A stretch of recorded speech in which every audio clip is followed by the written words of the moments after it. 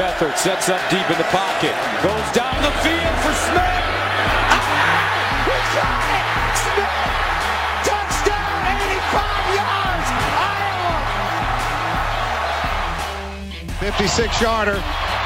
Does not have the leg. And Chris Davis takes it in the back of the end zone. He'll run it out to the 10, 15, 20, 25, 30, 35, 40, 45, 50, 45. There goes Davis. Oh, my God. Davis is going to run it all the way back. Auburn's going to win the football game. Don't miss a thing from the world of college football. Stay right here for College Gridiron on WFUV Sports.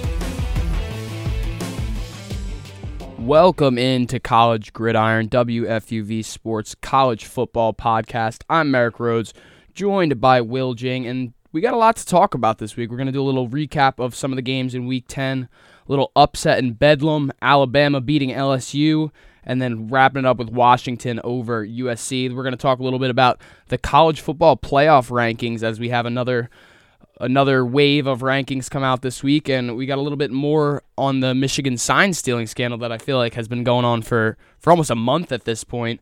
And then we're going to get into, of course, a Week 11 preview. We got some big games coming up this weekend in the Big Ten, out there in the Pac-12, and also in the SEC, so we're going to spread it around a little bit with our previews. But before we get into any of that, how you doing today, Will? I'm doing really good. I'm really excited. I haven't been ever probably this much into what's going on in college football, so I'm really excited.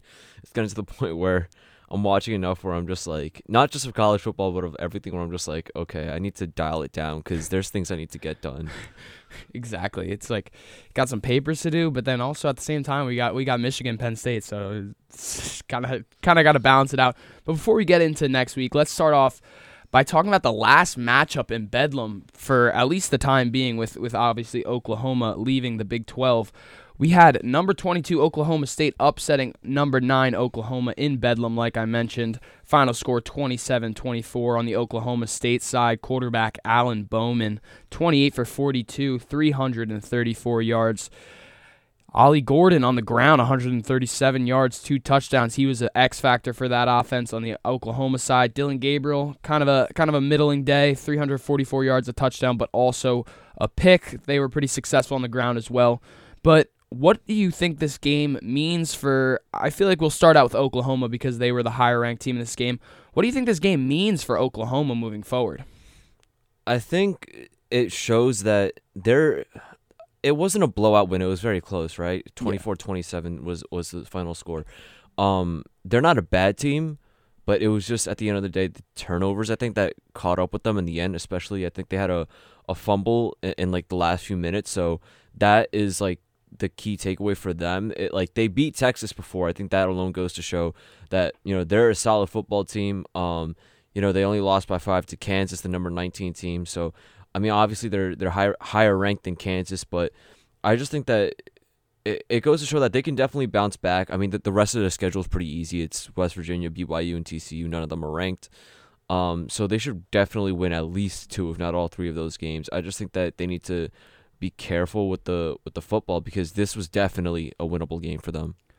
Yeah, I agree. I think it's really brutal for Oklahoma because that win against Texas kind of gives you hope that you could potentially jump into a college football playoff if you can finish the season at 1 loss and have Texas or one of those teams ahead of you or one of the teams in the playoff get a loss, and you have that win against Texas to help you. But I mean, back-to-back losses now against Kansas and Oklahoma State sets the ceiling for Oklahoma really at like a New Year's Day bowl at best, I think. I don't think they really have any college football playoff hopes. Yeah, I mean, I think that this game kind of arose a question in my mind that I want to hear your thoughts about, I should say. I think obviously Texas is the clear-cut best team in the Big 12, but there's a couple teams that have shown some fight and are now ranked in the top 25, 4 top 25 teams. So who would you say is the biggest threat for Texas to win the Big 12 championship? Obviously, you got Oklahoma State at 15, Kansas at 16, Oklahoma at 17, and obviously Kansas State at 25. So who do you think out of those or someone else in the Big 12, who do you think is the biggest threat to Texas this year? I think that Oklahoma would be the biggest threat if they could get that far. I just don't think that they will get that far, being that they haven't had the best stretch after their win against Texas. Obviously just because they had that win under their belt, if they did get there, I think they would be the biggest threat. So I think right now I don't think anyone really can beat Texas because I just think that they're that good right now. But they beat Kansas by a lot earlier this season, so I don't think it's them either. Kansas State was a close game this week, so and they haven't played Oklahoma State, I believe, right? So wow, that's tough. Oklahoma State's on a 5-game winning streak. I would have to say them. They're both 5-1 in the conference. Oklahoma State beat Oklahoma, the team that beat Texas. So I would say if there was a team, it would be Oklahoma State. But just given how good Texas is, 8-1 overall, I can't see them losing. Yeah, I kind of agree. I don't think anybody really is gonna pose a true threat to Texas in this Big 12 championship race. I think it's going to be the most interesting conference championship, I think, aside from obviously the Pac-12 where there's so many teams that are so good. But I think it's going to be really interesting to see how it shakes out and who ends up playing who obviously we both assume to be there in the championship, Texas. Because like you said, last week Kansas State played Texas very well in a 3-point loss. Kansas had some momentum going and now has a win against Oklahoma. Oklahoma State, like you said, is on a winning streak and they beat Oklahoma. So I think really when you look at it, I feel like Oklahoma obviously is the only team that knocked off Texas, but they're kind of on a downward spiral now with 2 straight losses. So I feel like there's an argument that could be made that they're kind of the worst competition for Texas, because if this spiral continues, they're not going to be prepped for the conference tournament at all. But yeah, so the final Bedlam matchup goes to the Cowboys. The final is their 20th win all time over the Sooners. The final all time rankings don't look as nice with 91 wins on the Oklahoma side of things. But with that being said, I think we can move on to the big SEC matchup last week that I think we were all super excited to see with Alabama taking on LSU. Alabama obviously coming away with the 42-28 victory. Jalen Milroe, 15 for 23, 219, slow day, but he had 20 rushes for 55 yards and 4 touchdowns. That's 374 total yards and 4 touchdowns. Jace McClellan was good on the ground, 63 yards and a touchdown as well. On the LSU side, Jaden Daniels, pretty good day himself, 219 yards, 2 touchdowns, had a pick, but also had 163 yards on the ground and a touchdown as well. So what is your biggest takeaway from this game? I feel like there was a lot going into it. This was kind of LSU's way to fight and claw their way to the top of the rankings as a 2-loss team coming in, obviously now walking away with 3 losses. And it was a really big game for Alabama to show who they are and get a big win. Obviously, they lost earlier in the year to Texas, but since then has been rolling and has been the Alabama we've expected. And Jalen Milroe's really hitting his stride. So what do you think the biggest storyline coming out of this game is? I think there's one for each team. I think LSU, the biggest story for them is they're very poor defensively against ranked teams. They allowed, I think, 39 against Missouri is the least that somebody has scored on them. A ranked opponent has scored. Obviously, Alabama 42. Ole Miss had 55. Florida State earlier this year had 45. So, and then I think in this game, LSU's defense allowed 11 out of 14 third down conversions to Alabama. So I think that's the one area where they need to really step up. I think 28 points in a game is not bad. I think maybe for the reputation LSU has, it's a little bit underwhelming, especially because college football is always so high scoring, especially compared to the NFL. But I think, the defensive side is where LSU needs to work on. And then I think for Alabama, it's just Jalen freaking Milroe. Passing wise, he was okay, but I think, 15 for 23, 219 passing yards, but 155 rushing yards on 20 attempts for a QB, and then 4 rushing touchdowns is like unheard of. That could have 4 rushing touchdowns, so he rushed for the same amount of points that LSU scored the whole game. Exactly. So I think that's the big takeaway for Alabama. Their offensive line really performed in this game, and they didn't look bad. They had a tie at 28-28, and then when they scored a touchdown to go up 35-28, they just never looked back.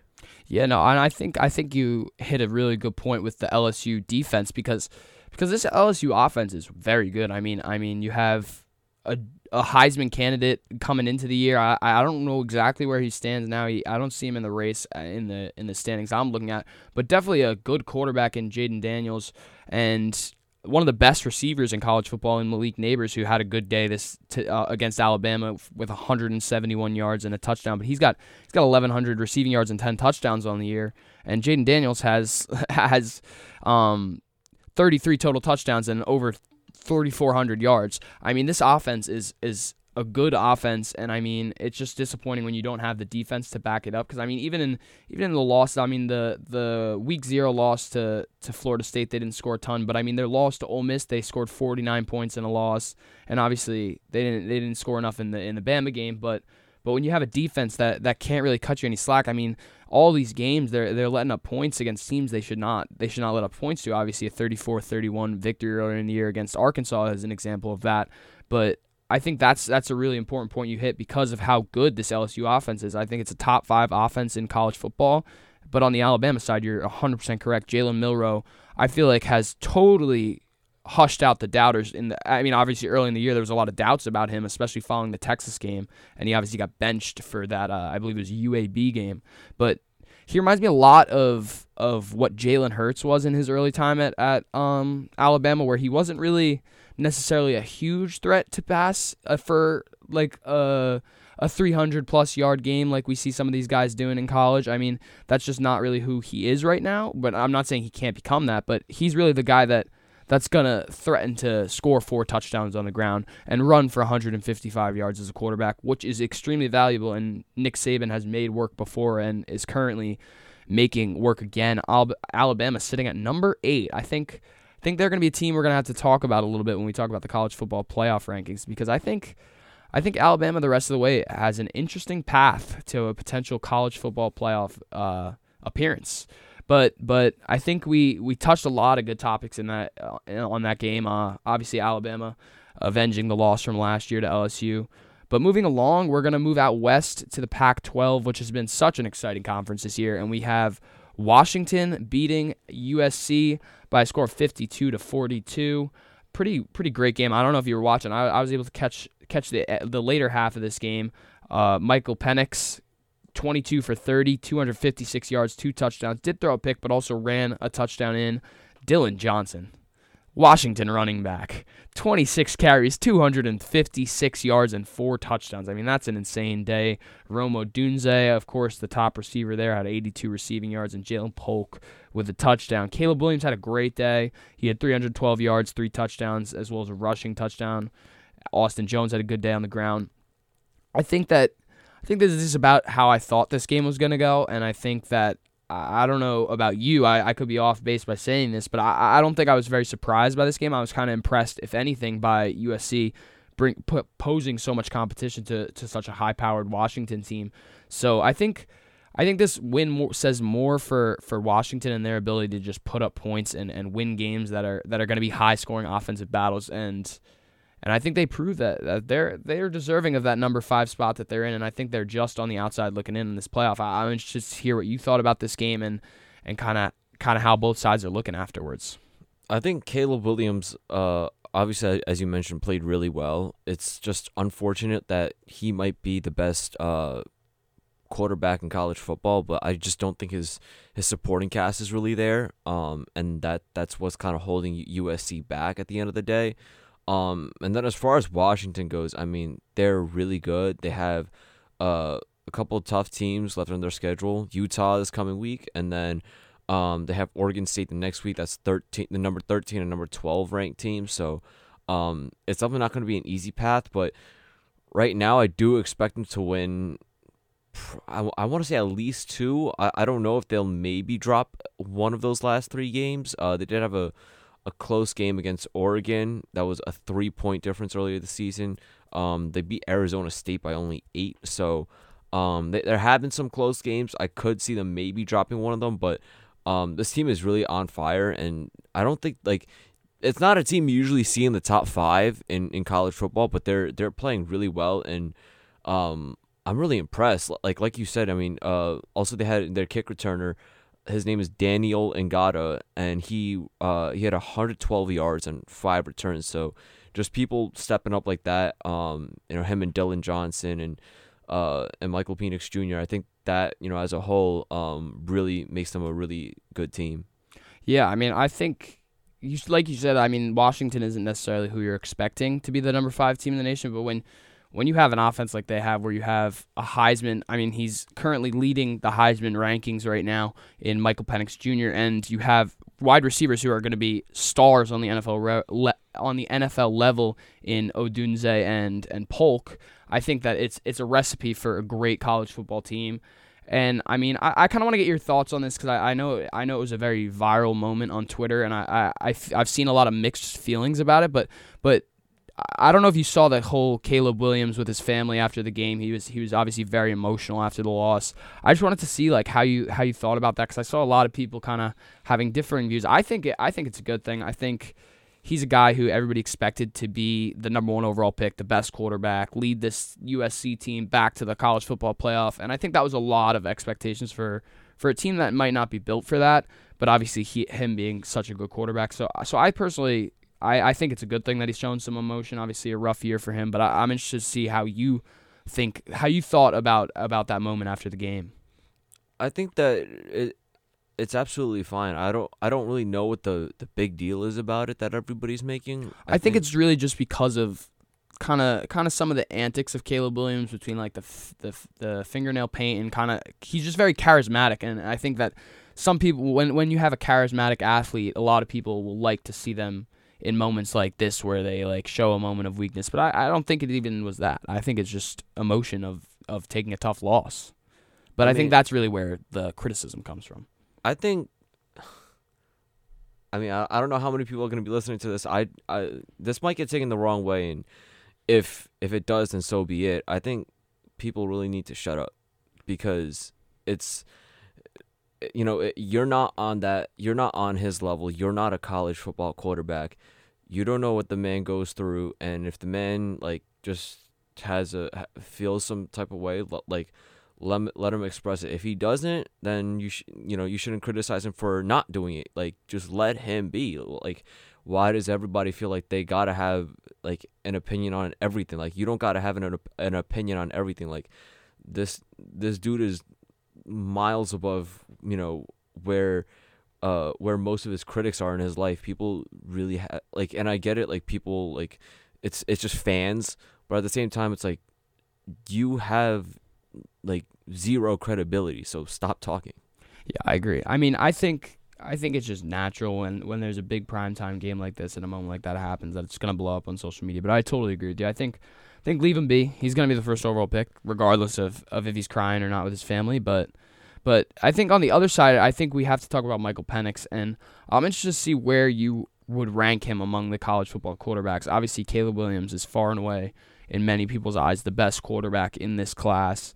I think it's interesting to see where he ranks among guys like Bo Nix and obviously Sam Hartman, who struggled obviously with the loss against Clemson and everything like that, and like Shadur Sanders, those guys. I'm interested to see, do you think he's number 2, or do you think there are guys ahead of him? I think Caleb Williams is a better QB, so that's somebody that's ahead of him. If you want to talk about who's the best QB in college football, it's hard to say, honestly. Other than Caleb Williams, I think Caleb Williams, if you watch him play, I think he's definitely number 1. Just all around, skill wise, I think he has the best skill set. But in terms of everybody else, nobody I think is as consistently good as Caleb Williams. I think there's a lot of great players. Bo Nix, Dylan Gabriel, Quinn Ewers for Texas. Those are all just names that are great QBs. But I don't think there's somebody that's far and away better. So I think it's kind of something where Caleb Williams to me is definitive number 1, and then in terms of everybody else, it's just let's see where the next few games in the playoffs, let's see where that shows they are. Yeah. I think it's a very interesting year for quarterbacks, because I think whenever you come into a year where there's one guy above the rest, that's kind of the consensus it ends up being. But it's always interesting to see kind of how the rest of it shapes out, because when there's so much focus up top, some of the guys can get unnoticed. And I think it's kind of not happening this year with Penix. I think he's kind of risen above that. I think he's gotten some notability from the media, but I think everybody kind of still agrees that Caleb Williams is the top of the pack. Speaking of the top of the pack, I think we can move along and start talking about the college football playoff rankings, because they started coming out, and obviously it's still very early, but it's always interesting to see kind of how they shape out in terms of the committee's eyes, because obviously the AP poll still has Georgia as number one, but the playoff rankings has Ohio State at number one. So just starting it out, I think we got to take a look at who's in. We got Ohio State at 1, Georgia at 2, Michigan at 3, Florida State at 4, and then Washington and Oregon just outside at 5 and 6. I'm interested to see. I think the first question I'm going to ask you is out of the teams in the 4 right now, say you had to pick one to drop out, who would you pick out of the 4 teams, Ohio State, Georgia, Michigan, and Florida State? That's hard. They're all really good teams. Trying to see what Florida State's been doing. I haven't been keeping as close of an eye on them as I had the other few teams.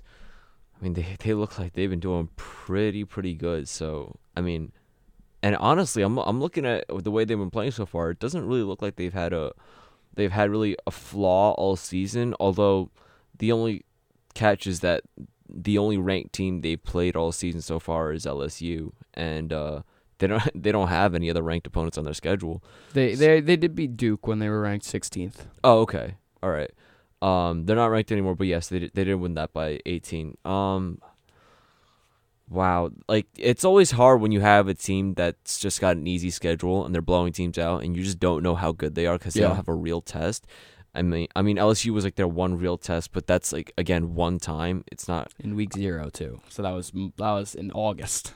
I'd like to have at least a sample size of 2 if possible. I think this is so hard. Some people have Michigan as number 1, but then you have the scandal that's going on. It's hard to say, but I think if I had to pick one, I'm going to say, wow, I think it has to be Florida State. And not because they're number 4, but just because they haven't been tested in the way that the others have. I think the others have been tested more by better competition. I mean, I think Ohio State and Michigan are the 2 that are going to be definitely like not dropping if I had to pick one. Georgia's had a couple bumps in the road, so I think although the AP poll has them at number 1, actually if it wasn't Florida State, I would say that it would be Georgia that falls out. Yeah, I mean, you want to talk about opponents and lack thereof. Michigan, 0 ranked opponents this year. That's true. And they have a schedule remaining that includes number 10 Penn State and Ohio State, obviously. I honestly disagree with the Florida State take. I think if you had to give me one of these 4 teams to pick to be a lock to make the college football playoffs, my pick is Florida State. Because they have a quarterback in Jordan Travis which plays a factor. You obviously don't want to send a team that's like Navy where they run the ball a ton, because that's not going to be very important. They have 2 top 25 wins, and their remaining schedule is Miami, North Alabama, and Florida. I don't think they're losing a game, and they're going to finish the season undefeated, and they're going to probably end up winning the ACC because there really isn't a ton of competition, and I think that that's going to secure their spot. Wait, hold on. I thought you meant. I thought when you said fall out, I thought you meant like fall out of the playoffs. In the playoffs, like they'll lose first. Oh no! I meant like in the playoff like ranking. Oh, in the rankings. Yeah. Okay, we're talking a different story then. Okay, then I need to change my answer because I don't think that they're gonna drop out because they have such an easy schedule. Yeah. I think then if you look at the 4 teams, I would say that the team that's gonna drop is Michigan. If there was one, just because the whole scandal that's going on, you don't know what's going on with that, and they have a tough schedule ahead. So I think we'll get into the scandal in a minute, obviously, but I think if Michigan takes a loss, they're gonna be out. I think if Michigan takes a loss, the committee's gonna see that and take the opportunity to pounce on that whole scandal. And obviously, a lot of people are talking about if they win the national championship, it shouldn't count, and like Harbaugh should be fired and this and that. So the committee would probably rather just avoid that and not have them in the playoff. So I think there's a lot riding against Michigan, but I think schedule-wise, I think Georgia. I think Georgia's got the toughest road because I mentioned before Alabama potentially having a way to sneak in, and that's because Georgia's remaining schedule is 9 Ole Miss this week, number 13 Tennessee the following week on the road, and then obviously Georgia Tech to finish it off. But then you have the SEC Championship, where you could see Georgia versus Alabama. And if both of those teams come into that game with one loss and Alabama wins it, which of those teams do you think is going to make the playoffs? And that's why I think Georgia has a tough road to the playoff, and I think they can afford one loss, but they can't afford a second loss in the SEC Championship. So that's who I think has the toughest road, because I think Alabama is hungry. I think they're on a roll since that Texas loss all the way back. The rest of the way, they got Kentucky, Chattanooga, and Auburn. Those are easy games for them to roll through. And if they can run through the SEC tournament and beat Georgia, it's going to be interesting to see how the committee looks at that one, the head-to-head between those two. Yes, but also I don't see them. The problem with that is I don't see Georgia lose. Yeah, right, and that's the whole thing. Especially if they beat Ole Miss this week. If they beat Ole Miss, they're pretty safe, I think. Even if they take a loss in the SEC tournament, I think the difference between them and Michigan is Michigan could drop either Penn State or Ohio State. I don't think they're losing this week. I do think Ohio State's gonna capitalize and beat them, and then I think that when it comes time for the Big Ten tournament, you don't know who they're gonna end up playing there. Exactly. So they might face Ohio State again. They could play Penn State again. I mean, I don't know exactly because nothing's set in stone yet, but I think that especially with the scandal, coming in, I think that poses much more danger for them than I would say, because I could definitely see Georgia losing one game this season, but I think that Michigan's most likely going to lose 2. Yeah, you obviously also got Washington undefeated right outside there, so if you take a loss, they could jump you if they remain undefeated. But I think we should talk about the scandal, because you were telling me a little bit about this new information that has arisen surrounding the Michigan scandal. So I read a little bit about it, but I want you, since you were the one who pointed it out to me, why don't you tell the people about the new information about Michigan scandal? So obviously let's get out the elephant in the room, which is that we still don't. There's a lot that's still a mystery. We don't know who exactly was involved. We don't know how involved Jim Harbaugh was. We don't know what players were involved in this. We don't know too much other than the fact that Connor Stallions, their former employee, was most likely involved, but we just really don't know who else. But the more recent news is that now people are on Michigan's side. I think the sources for this are anonymous. The news sources, I'm getting this from ESPN, but the person who said this, I think, is anonymous. They're claiming that Ohio State, Rutgers, and Purdue were accused of stealing signs last season. They stole Michigan signs, and the former two, so Ohio State and Rutgers, sent those signs to Purdue for their Big Ten championship game against Michigan, and then OSU was apparently the team that sent the offensive signals for Michigan, and Rutgers sent the defensive signals. We don't again, nothing is set in stone. I think we'll probably hear some kind of punishment or non-punishment or whatever comes out in the next few days. But I think that this is something that it's obviously, with this new news, it's an investigation that still needs some attention, needs some looking through, because we don't know exactly what's going on, and especially when you're stealing signs. I mean, a recent cheating scandal obviously was the Astros in baseball, and you remember how long that took, and they were getting away with it for years, and then it took the MLB investigating for the whole off season to finally decide on no punishment. So what I'm hearing is that we could hear something within the next few days, but it could be longer than that. Yeah, this whole thing has led to so many different things I've heard, and that's why everything I hear, I always am like, let me wait till this is confirmed, because with the whole Michigan thing, I've heard some things about how the investigator is the private investigating firm of Ohio State coach Ryan Day's brother, and all this stuff. But it will be interesting to hear, because obviously you can't come at Michigan as hard as everybody has for this whole scandal and then have it come out that the exact opposite was happening to Michigan and not go after those schools. But I think with that, that transitions us nicely into our Week 11 slate, where we're going to be talking about Michigan's matchup this week. Obviously, number 3 Michigan going to Happy Valley to take on number 10 Penn State. It's the first top 10 matchup in Happy Valley since 2018, and it's going to be interesting because both teams have a good defense. Michigan obviously is undefeated. Penn State taking a loss to Ohio State, but Penn State rather had a nice win last week. Their quarterback probably had the best game of his season so far, and it'll be interesting though to see how this Michigan defense, which has been so good this year, test Drew Aller, who last week, as I mentioned, had 240 yards, 4 touchdowns, 20 touchdowns and 1 interception on the year for him. So. What are your big keys in this game? What do you think are the most notable headlines going into it, shall we say? So I think obviously Michigan's the favorite, despite all the scandals, just because of how dominant they've been. The most points they've allowed this season is 13, as crazy as that sounds. 7 out of because they're 9-0, 7 out of those 9 games only allowed the other team to score single-digit points, and the thing is, though, this is their first ranked opponent this season. So, and then obviously they have Ohio State in a couple weeks. I think the big takeaway is how affected they are by the scandal. I think that's because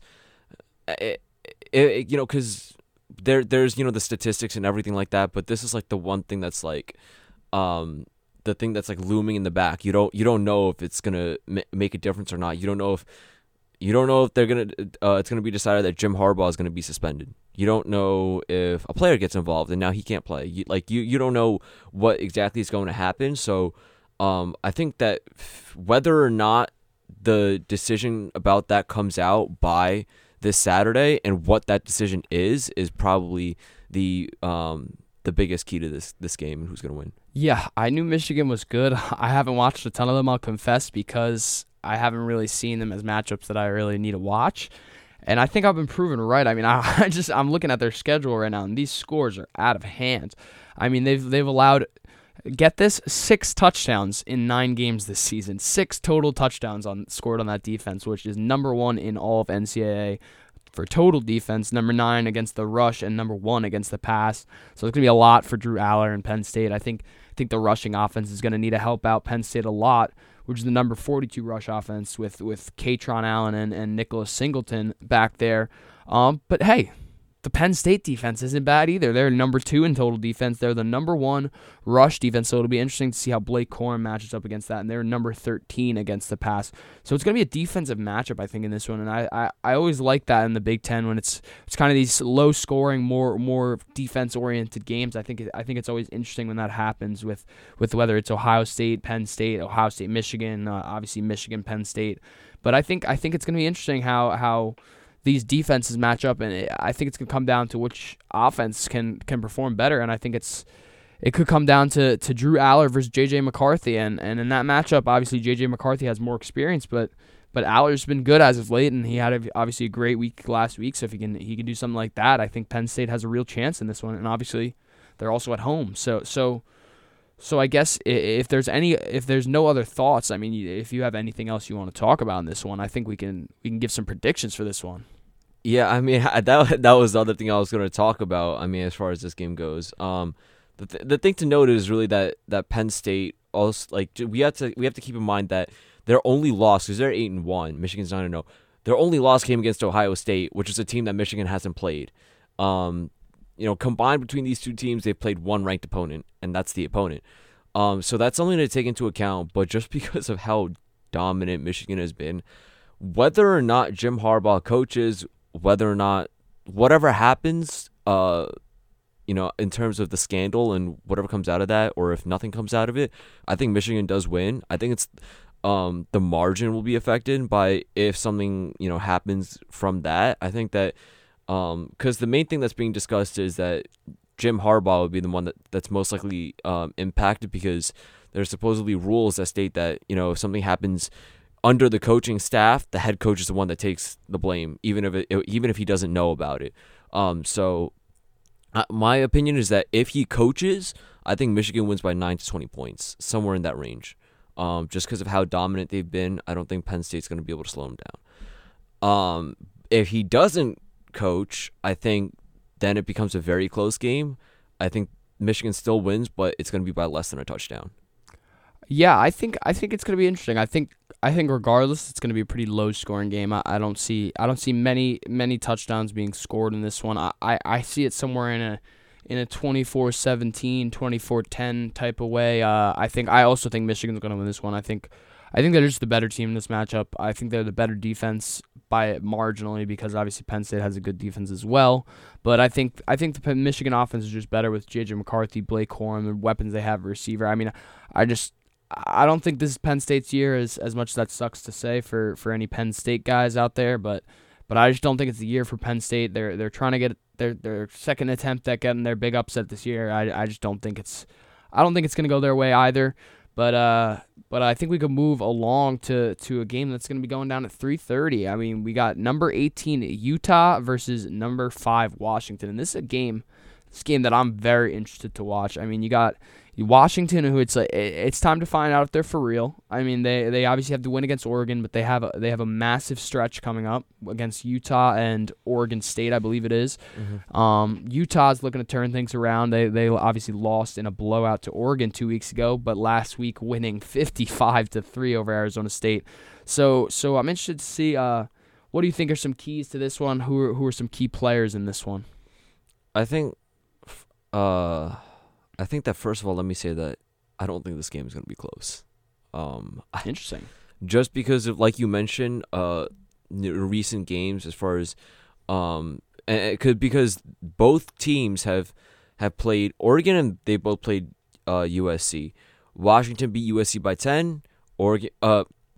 Utah only scraped by 2. Washington beat Oregon and then Utah got destroyed by Oregon 35-6. So just based off of that alone, obviously the favorite coming into this game is Washington. And if you compare other stats, Utah's QBs have a combined total of 1,435 passing yards. Michael Penix Jr. has 3,201 passing yards alone by himself. Washington has a 69.4 completion percentage. And Utah only has 57%. Washington averages 10.5 yards per pass. Utah's is 6.5. Washington has 27 touchdowns and 8 picks, 6 sacks on the season allowed. Utah has only 11 touchdowns. They threw 5 picks and they allowed 16 sacks. So the statistics also favor Washington in that respect. The only statistics where Utah is favored is they forced 8 fumbles to Washington's 2 this season and 29 sacks to Washington's 13. So I think the main key though overall to this game is if it's pretty general. And sorry, I don't have anything super specific for this. But I would say it's just, can Washington play like they have been, or is Utah going to turn it up? Yeah, I think this is one of those interesting matchups where Utah's offense 92nd, not great. Washington's defense 99th, also not great. But on the defensive side, Utah 10th total defense, and obviously Washington's offense is the 4th total offense. So it's a matchup of a bad offense against a bad defense and a good defense against a good offense. So I think that's always an interesting aspect. But I think it still favors Washington, who has the first passing offense, like you mentioned, in college football, averaging 355.7 pass yards per game, which is wild. And they have Dylan Johnson, who had that monster game last week. I don't know if you saw his stats before and after that game, but I had to do the math because I just thought it was hilarious. So before last week's game where he had obviously 256 yards and 4 touchdowns, he came into the week with 430 yards at 53.8 yards per game with 6 touchdowns. After the game, he had 686 yards at 76.2 yards per game and 10 touchdowns. So he jumped his yards per game almost 20 yards in that 256-yard rushing game. So nothing too crazy in the Washington ground game, which is unfortunate for Utah because that's really where Utah's defense is so strong at. Is they have the 5th rush defense in the NCAA. But that's not where Washington gets their wins from. It's through the air with Penix and Odunze and Polk. So I agree. I think Washington is definitely favored for a reason. I think injuries have been tough on Utah this year, but they've been a feisty team. Obviously, back-to-back Pac-12 championships. But I just think Washington's going to be way too much for them. I think Washington wins somewhere around like 42-24, something like that. I don't know if you disagree or agree. I think it sounds like you agree. Yeah, I mean, I think Washington's winning by at least 13 points, at Yeah. least. And it could be more. And like you said, Washington, they usually get more of their offense through the air, and they have about 2,000 more season passing yards than Utah. Just think about that, 2,000 yards. That's 20 football fields. Like, that's the amount and the season's not over. So, yeah, I think Washington gets by pretty smoothly.